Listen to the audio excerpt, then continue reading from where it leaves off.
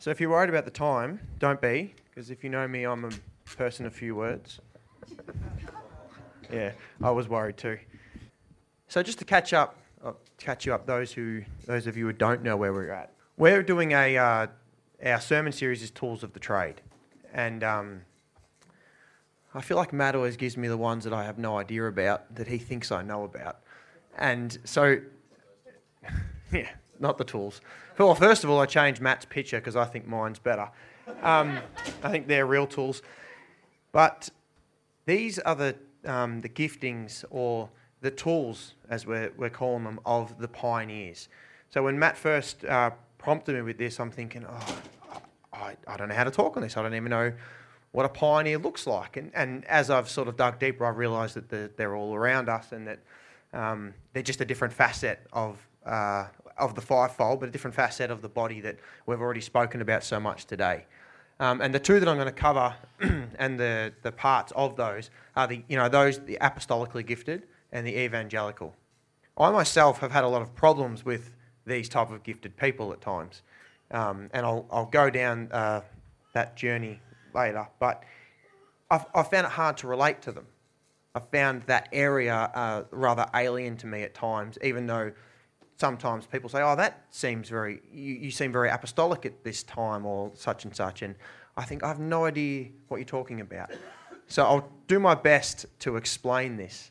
So these are just the definitions of the two. Vigorous and pioneering advocate or supporter of a particular policy, idea or cause. So to me that screams out someone who's overly passionate and you often can't shut them up. I've met people like that before. Evangelicals, whenever we start, I know sometimes I just start moving away from them because I don't want to be drawn into the conversation that's so intense at times. And these people can't switch that off. Zealous in advocating or supporting a particular cause. They're sold out for this thing. And that's the gift mix that you find with these pioneers. A pioneer isn't someone who half knows where they're going or is half involved. Once they're set off, that's it. They're on the ship, it's sailed. There's no, I'm half home, they're gone. And that's the gift mix of these type of people.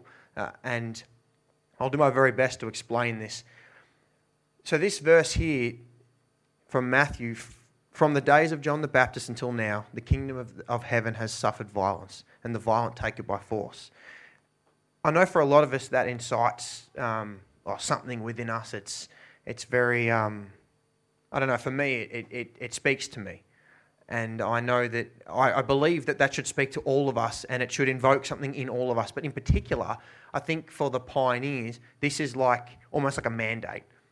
When they hear this or see this, it really speaks to them. So if this really speaks to you, I'd be interested to see what your gift mix is like and what maybe... And the interesting thing about gifting is it's not actually to do with you, it's actually about what God is trying to do through you. So if this speaks to you, have a good think about what things you might be needing to be pioneering or you're already pioneering. It might make sense altogether. But I rewrote it a different way to explain it. Well, to me it made more sense. The kingdom of our Father is moving quickly and the zealous grasp it firmly as though it were the very purpose of their existence. Now, if you can think of anyone that is apostolic or evangelical, you'll know that when they start, they can't stop. And that when you break that verse down, it's actually talking about the good news that Jesus brought and the good news of our God's kingdom.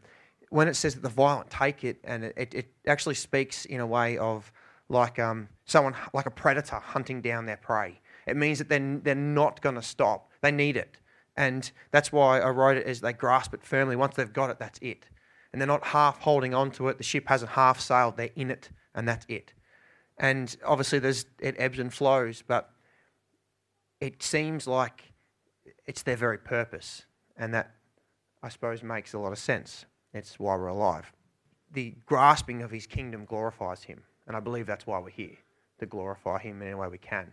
So when I sat and thought about what it means to be a pioneer, or what it looks like, I realised that there are a heap of things that God's already revealed to me, and that he continued to reveal to me later about the things that they're almost non-negotiables or fundamentals of a pioneer. And the first one that really came forth was they need to be sent by the Father.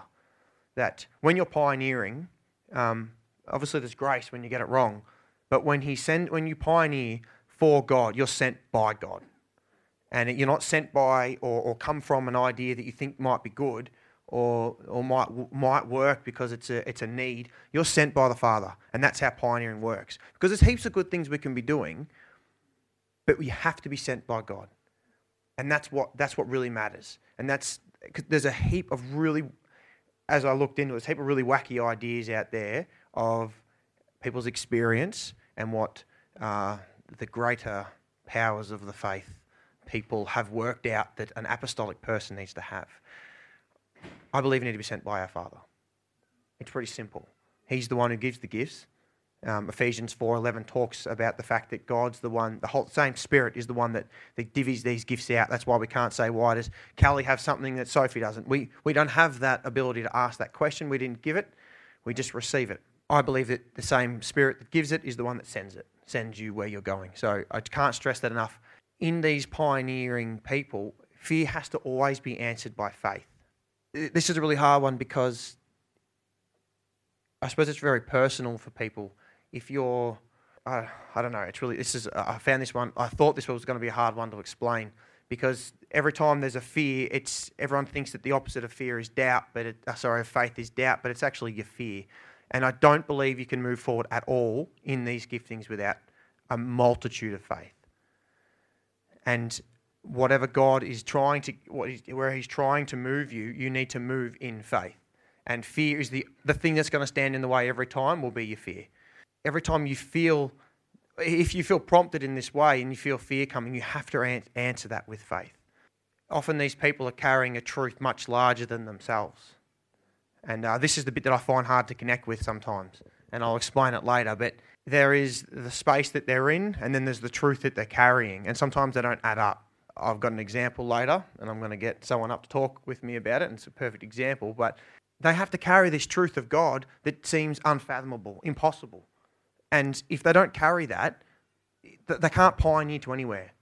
It's the going to somewhere they haven't been. It's the carrying something that is not yet tangible in a lot of circumstances. When this church was started, before it was started, there was nothing.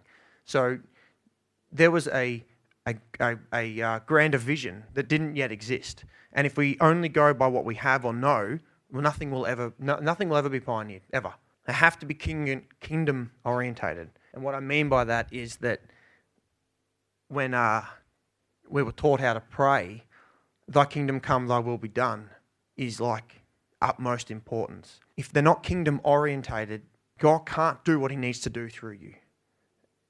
And this was really challenging for me because I realised there's a heap of parts in my life that aren't kingdom orientated. Now I know that we all have those things, but if you start to have a look at your own giftings and things that God wants to do with you and through you, you have to realise that there's areas that He's going to want to work on and that there's things in His nature that will bring you to a place of Him actually breaking things in your life. And sometimes, another personal thing, earlier in this year, God showed me, or I would often pray to God and say, help me to love Sophie more, or show me how you see her. And I thought that God was going to drop some revelation on me. No, instead He started smashing things in my life that weren't helpful. And I didn't like that. That wasn't helpful. Well, I didn't think that was helpful. I thought I was going to get a new fresh set of eyes. Instead, He just started breaking things. He started smashing things that I found very comfortable. And I realised that those things weren't kingdom orientated. They had to go. It sucked. It still sucks. But every time, and then I've heard people say, I once prayed for humility and I'll never do that again.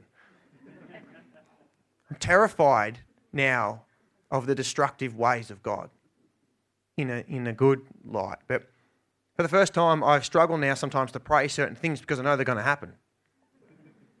Please, God, help me to love Sophie more. Bang, bang, bang, bang. And I don't know who I am anymore. And then I start working it out and I say, okay, God, show me if any of these are my giftings. Please help me to be kingdom orientated. And I was praying this yesterday. I was saying to Matt through the week, I realised that if you carry any of these giftings or you want to do these things, you need to be in a place where your heart is just focused on God and you are solely kingdom orientated. I've got 5 days to do this now. I've got 5 days to give this sermon well for His glory and not my own glory. I now have to become kingdom orientated in 5 days. It's not going to happen solely, but what I realised is there's a heap of me that isn't just for Him. And if we're serious when we ask Him, come and break this, or come and fix this, come and make me more like you, it's a really good and dangerous thing to say. But it's worth it in the end.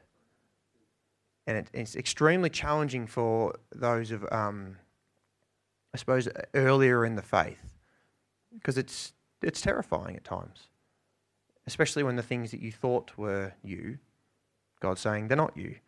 And the things that you are comfortable in, He's saying you shouldn't be comfortable in. You can see that you can all look inwardly and you'll be able to see that at times where God's done things. And He will smash every cistern, every wine, I don't know what the biblical language is. He'll get rid of it all if it doesn't carry His life in it. So just be careful, but journey that journey, okay? Remaining teachable and humble. This is huge. This is one of the reasons I was worried about giving this sermon, is because I know that if this sermon was heard by a lot of apostolic people, this is a scary thing for them. How do you, because as we'll journey later, it says that the apostles come first, and then Well, that means that there's some hierarchy that God has somehow developed, and I'll explain that a little bit more later. But you see this thing happen where God anoints someone and then there's amazing signs and miraculous things follow them, and then all of a sudden they're now on a different level to you in their own mind, their own heart, and that's not okay. We're meant to be together, we're meant to be in community to be able to rebuke each other and say, Sam come up to me and say, Joel, you talk too much about yourself, or you do this, and in love, obviously. But this, I think, is a really hard one, because if you're in a position of leading, it's incredibly humbling for someone who that you're leading comes and tells you, you need to think about this. God's revealed this to you. And I've seen it before where the people higher up go, you can't speak to me like that almost. Or unless you're another pastor, we can't have this conversation. If you haven't been to Bible college, you don't know what you're talking about. And there seems to be this superior, it's a trick. It's a real trick, and it's the enemy's way of separating you from what God really wants you to do. And the fact is, no one is greater than the other, and we're just different facets of God's kingdom. And yes, I found this one really, really uncomfortable, because I realised that even in this room, I'm speaking to people much further ahead in their faith than me as well, and further in their experience, even in these giftings. But above all else, we need to remain teachable and humble, or we're going to fall apart. That's where pride gets in, and that's it. It's done. And the moment we are not teachable or humble, we aren't giving glory to God anymore. It's done. And that gifting will fall over every single time. And you can only operate in your own strength for so long, and the way God made you, and you are like that. But the moment you become full of pride, it's going to fall over every time. There's hundreds of examples of that. So these are the second half of what I believe God was showing me were the enemies of the pioneer. So young people in this room, if you feel any of this welling up inside of you, as I get further down, there might be some things that you think are similar to you, and older people that might have already journeyed some of this. Watch out for these things, because these are the things that, even in my short walk that it is, to time I've been able to spend in this, I've seen this stuff, and it destroys your ability to move forward and your ability to do what God wants you to do, and that's why we're here. So we've got to keep remembering that. It's for His glory. It's not about our falling over. It's about His glory. And the moment these things get in, we lose our ability to bring Him glory. So the experience substituting for truth is the biggest one. It's one of the big ones. But the moment we start to go, I've seen this, but God's word says that, but it didn't really happen, I saw this, and that now becomes your truth, you're in the wrong place. And that's not a good place to be in.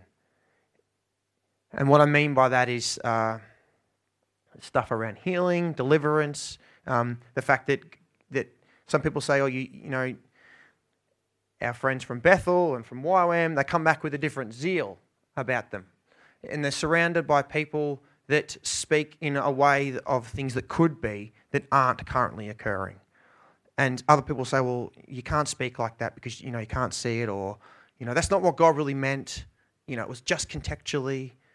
And sometimes it is contextually, and sometimes it does take, we have to put a different scope on things. But there is definitely a time, and you will notice it, young people, if you look carefully, where God says something, and it's written, and it's very clear. It's in red. Jesus said it. And someone says, oh, but I've experienced this. Oh, this person wasn't delivered, or this didn't happen. We prayed and prayed and prayed and prayed, and they still died. Or that we prayed and prayed and prayed, and things still fell apart. That doesn't change God's truth. It doesn't change it in any way.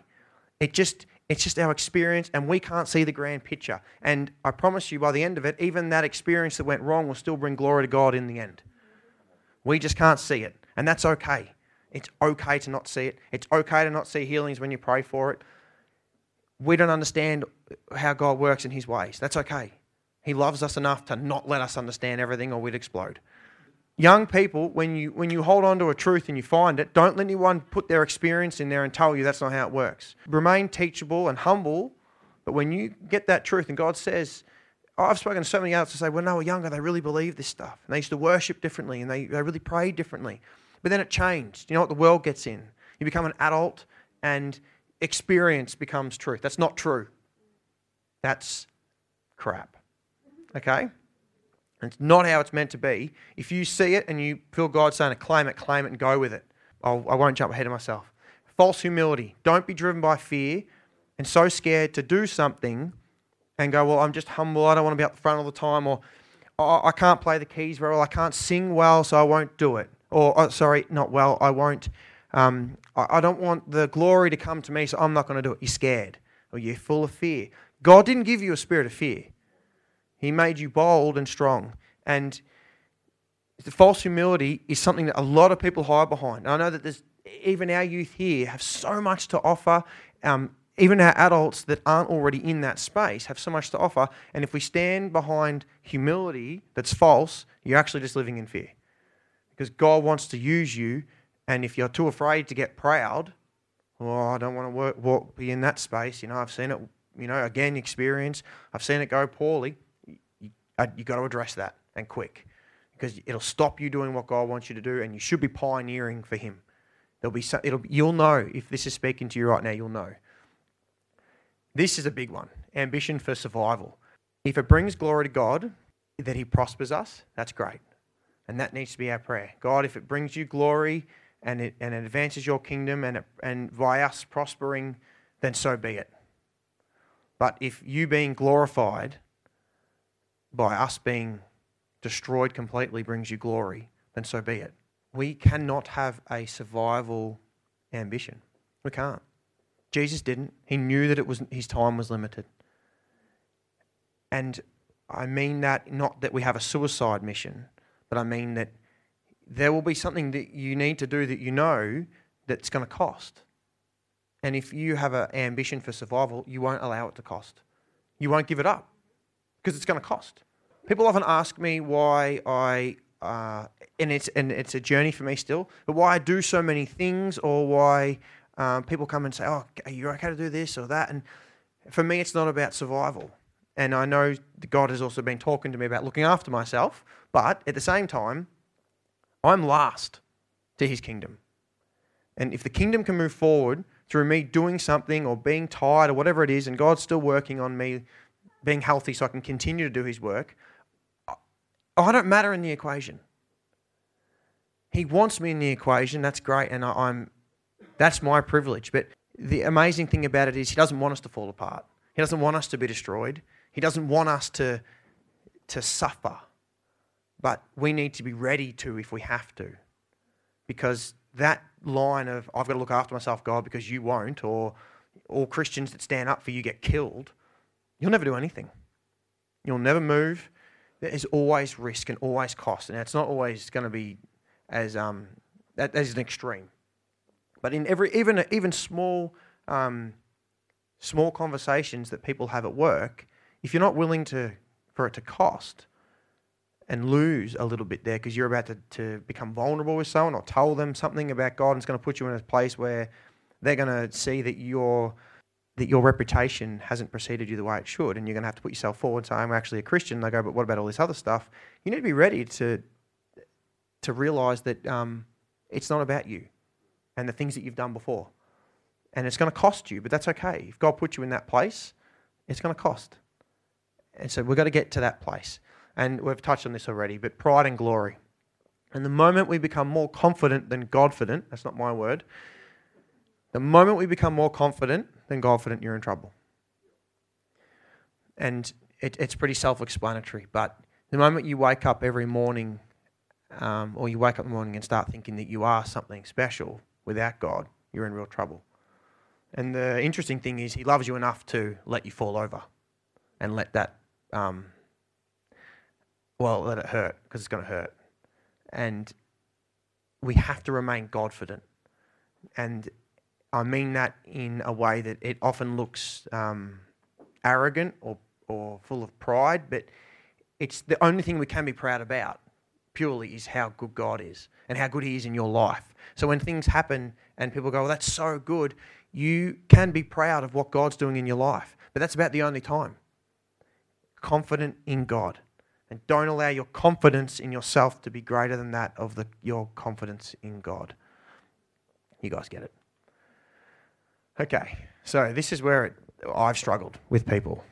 In the early days of these giftings, what I have noticed is that these people appear to be head in the clouds. And I mean that in the evangelicals and the apostolic people, that when you're around them, it's almost like they're not there. Has anyone ever noticed that?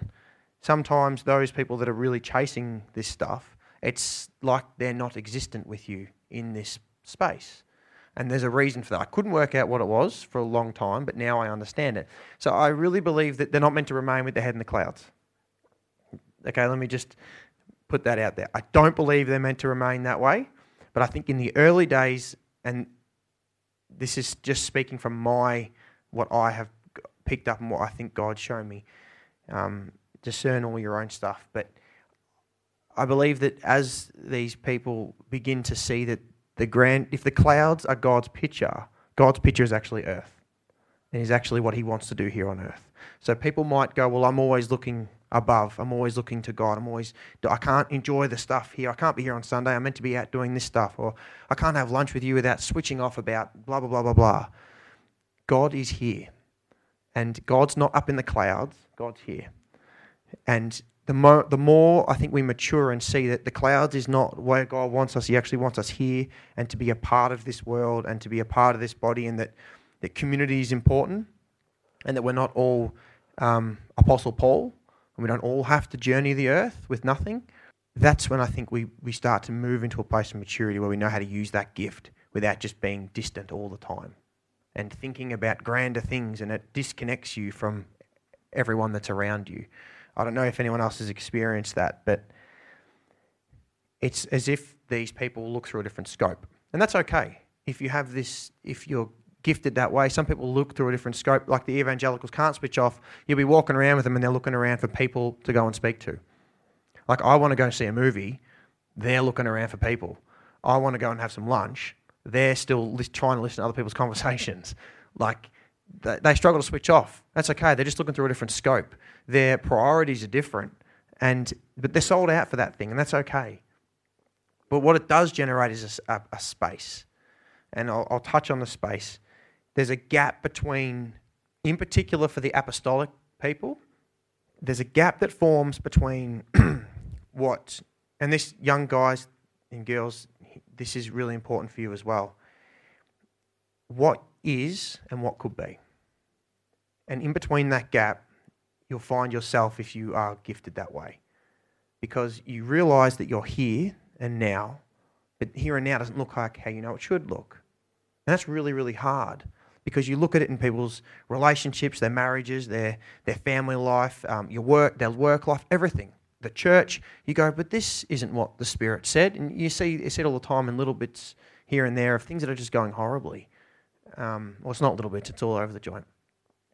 And you realise where we are and where we could be.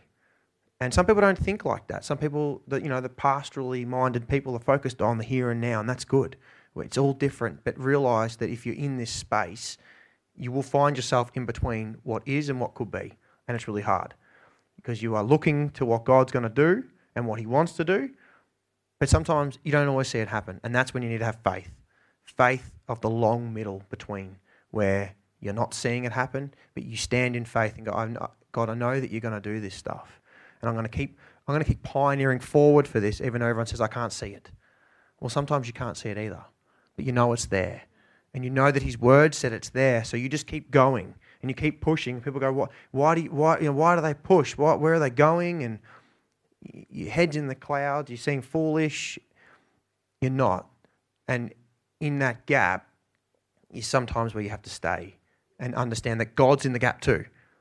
He's not just at one end or the other. He's there too, and he understands. What you're feeling is how he feels about the journey toward what he wants. And that's what the pioneers do. They are part of the journey from what is to what can be. And the reason the evangelist is, this sounds more apostolic right now, but the evangelist is in the same spot where they see someone where they are and realise where they can be. And there's a gap. And it pains the evangelist because they love and they want to see that gap filled. And they often stand in that gap and want to bring the person along with, and that's why these people are so intense, because they literally are standing in the gap like they're the ones in that space. And that's why, I know for myself, I found it hard to relate to the evangelist because I don't often find myself in that gap. And I don't know how to relate to them in this intense moment. But they've just got to go. And that's just that part of the body. And I just thank God that's not my part all the time. It's a fivefold ministry like we've spoken about before, that there are times where we need to be very ready. We cannot put a label on ourselves as I'm the pastor or I'm this, I'm that, I'm that. God will use you however he wants to use you. And you need to be really ready to be used how he wants you to be used. Okay? Do you want to jump up for a sec, Dan? So Dan and Nath went off to YWAM together. Nath went to Bethel. Daniel went back to YWAM. I believe that there's a very evangelistic gift upon Daniel. And I believe that there's two scales to this gift as well. And I know there's a whole heap in between, but there's two examples that really jumped out to me from Jesus' walk about what this gift looks like. Great Commission. I haven't told Daniel a heap about this either, so Great Commission. What do you mean? Just what does it mean to you? Get everyone saved, I guess, and fulfill the Great Commission. But there's two parts to it as well, like go and, Matthew talks about going out and, I'm trying to remember. Like, I guess Matthew part of the commission was more like, let's go out and get people saved. And then when you talk about him, is the other one in Mark? Yeah, it's more like the power, like, go and, like, I give you full permission. So, like, let's go and get people saved, and then here's the power, you know what I mean? So, to get people saved. Why? Aside from the fact that he said to do it, he tells you not to swear. Do you swear? No. Do you swear? We all swear. Occasionally, you've sworn before. He said, don't swear. So, but he told you, why go out and say? Why? Why go out and swear? No. I'm so confused. Why go out and say? Why? Oh, what is it? Well, essentially, like to give the heart of God to people. Yeah. And to be like, well, I can be in between where, like, that's me, like, I'm in the gap, like, from where I can be to where, you can be the person that gets him there, Yeah. Yeah, you just feel it. Like, if you, like, I don't want to generically just say you're this, but if you like evangelism and you feel like you're called to it, then you'll feel it. Like, you'll communicate differently. And like you say, it's like when I go to the cinemas, I'm not thinking about watching the movie. I'm thinking about, let's get some people, like, I'm not saying we have to walk in a, like, Safeway and everyone's got to be in the spirit on the ground going nuts. Like, it's, like, yeah, it'd be cool. I wish that would happen. Cool. You're good. Thanks. Cheers. So we've got Daniel's passion here, but my example, and I've spoken to Daniel about this bit, that I'm going to talk about him without him being able to say anything to me, is that Daniel, when speaking, is very passionate about this, and you go, well, I've already made the point that we do some things that we're meant to do, and then other things that God tells us to do, we don't do. And I really believe it's a gifting, and this is how I'm going to prove it, is because Daniel, I've got to be careful with my words here. When I said, Daniel, what is it, an evangelist? And he goes, well-spoken, really good social skills, really understands what to do, when to do it. Really talking about a real smooth operating unit here. And I'm like, damn, that's not you. That's not you.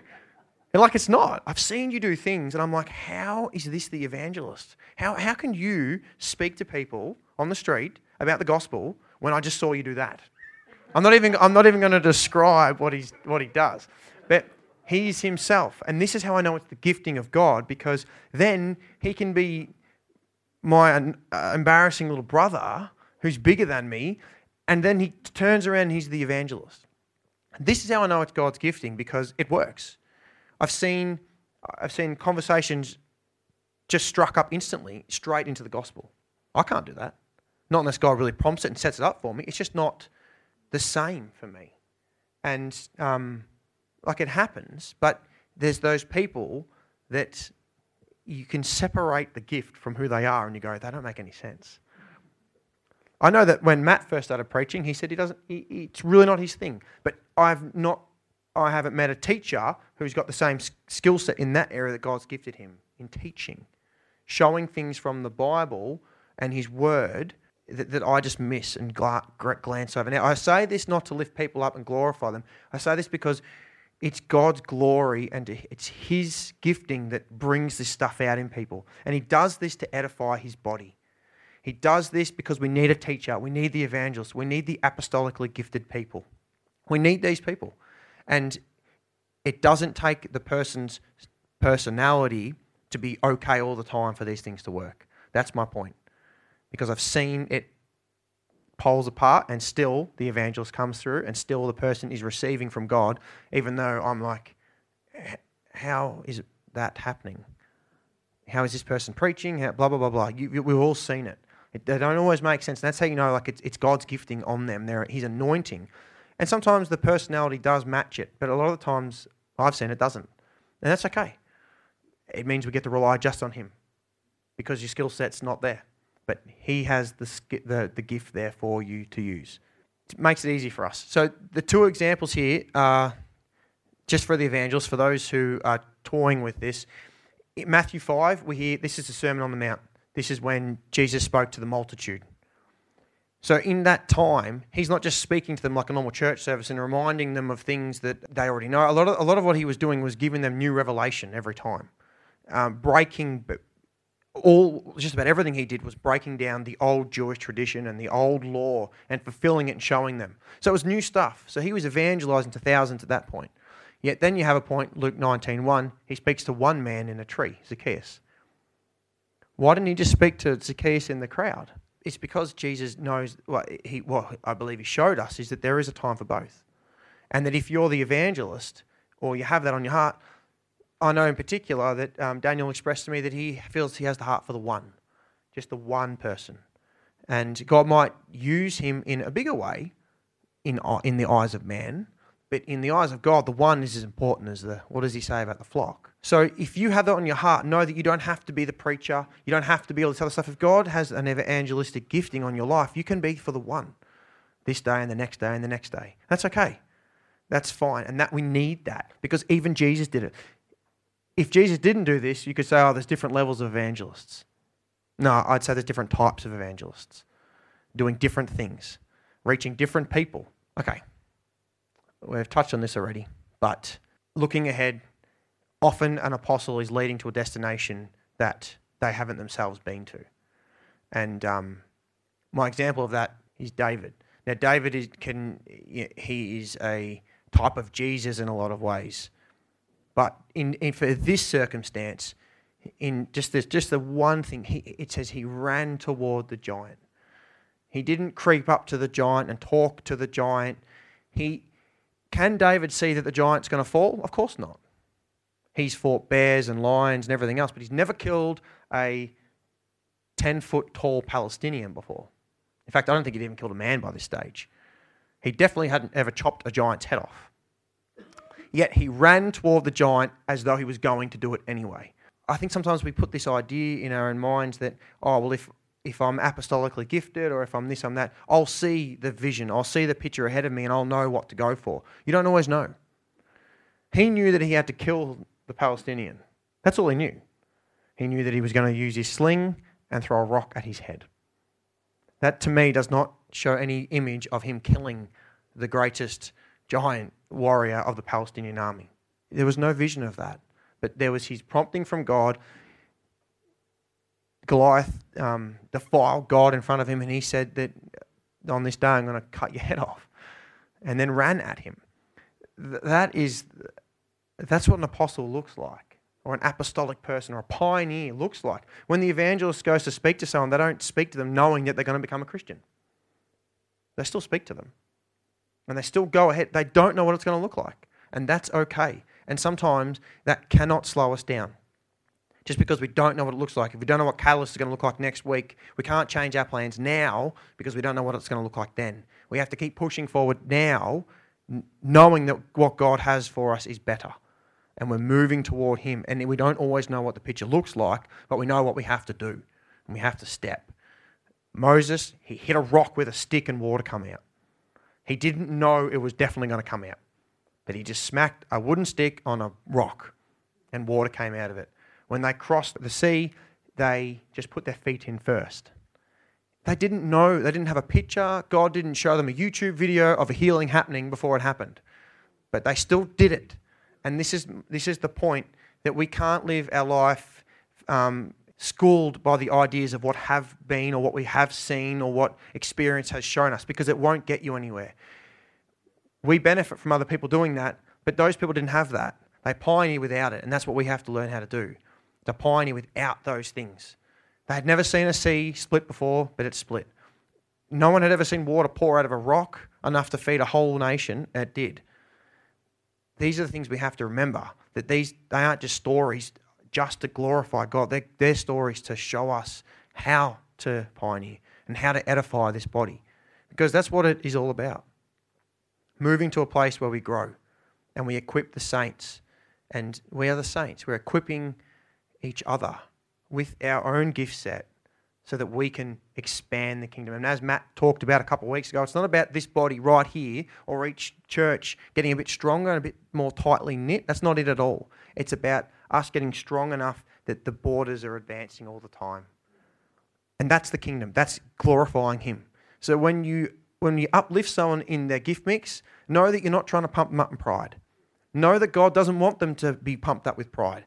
But when you talk about that and you give them confidence in their gift and confident in God, their gift will edify the body. It's okay to say to someone, you sound great when you sing, that God has given you an amazing voice. It's okay. And that is when they're gifted in that way, it edifies the body. And that's all right. We cannot be ashamed of who God made us, or we're just doing the devil's job for Him. So just be very careful of that. So this was a really big one, and this is one I had to go back and forth, and I'm telling you, Google is definitely not your help all the time, because there are some whack jobs out there with trying to understand hierarchy and their experience versus what God says. So just be very careful, okay? So in 1 Corinthians 12:28, it talks about how these things have been given out. And God has anointed in the church first apostles, second prophets, third teachers, then miracles, then gifts of healing, helping, administration, and various kinds of tongues. Right there we have a hierarchy. There is the word first, second, third. Why don't you just use a comma? Why don't you just list them? Healing, helping, administration, and various kinds of gifts. Different translation, change translation, it's much the same. And you're right, contextually it does sound a little bit different, but I have found the gem. And it's not a nice gem. I will explain the gem. There is a hierarchy, and there is a different level of portion given. And first and foremost, we have to realize that the Spirit gives it, not us. So we don't have the right to go, why does Noel have more than I do? First and foremost. We just need to build Noel up in what he does. I can't say to him, I can ask God, I don't know what He's going to say. I bet you're asking the wrong question and He'll give you a different answer.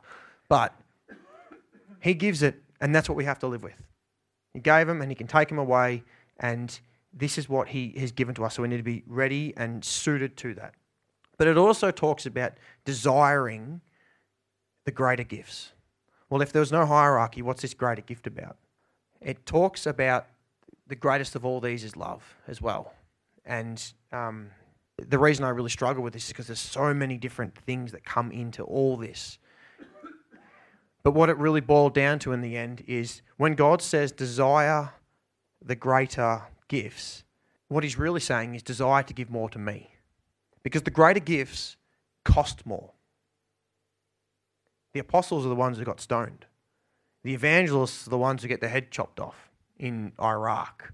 You know, the ones that are doing the administration are doing God's work, don't get me wrong. And there is no level of how you serve him that's different to another.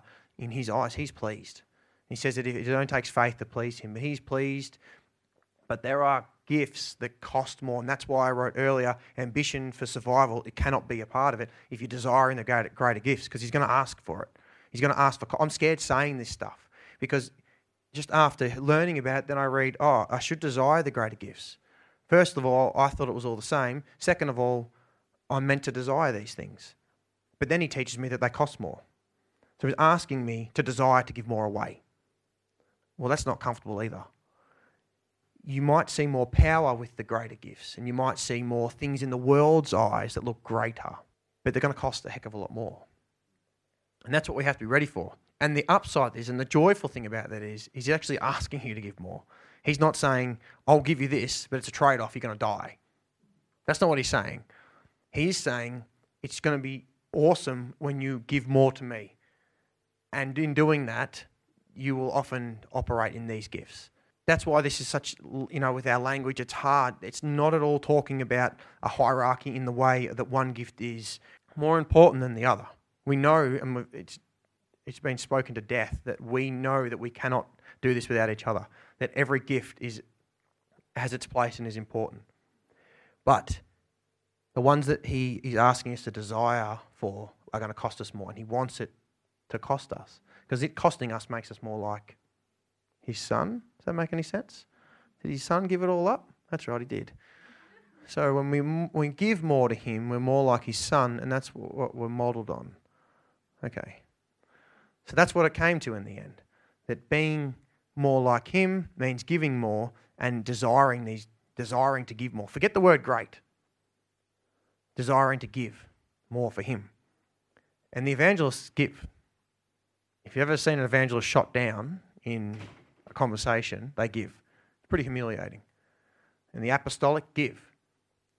In its purest form, an apostle often lives by themselves. They don't even have a church that they live in. And Paul's a perfect example. Paul's life sucked. It was tough, but it was rich and it was worth it. And he says that none of these things are going to be counted. They can't even count them towards the glory that God will show him. And that these things don't even count as they're not even worth talking about. And now that's someone who, and we all know how bad Paul's life was. Like everything that could happen just about did happen. And still he says it counted as loss, as nothing, compared to the glory of God and what he's going to see.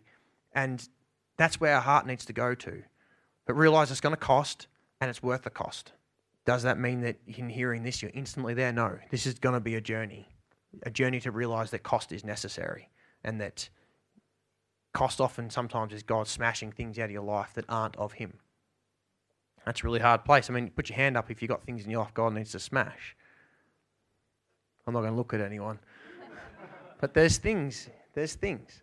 And the moment we realise that the cost is worth it, because the gifts are worth it, it's okay. And we can get to that place. Yeah, I might finish on that.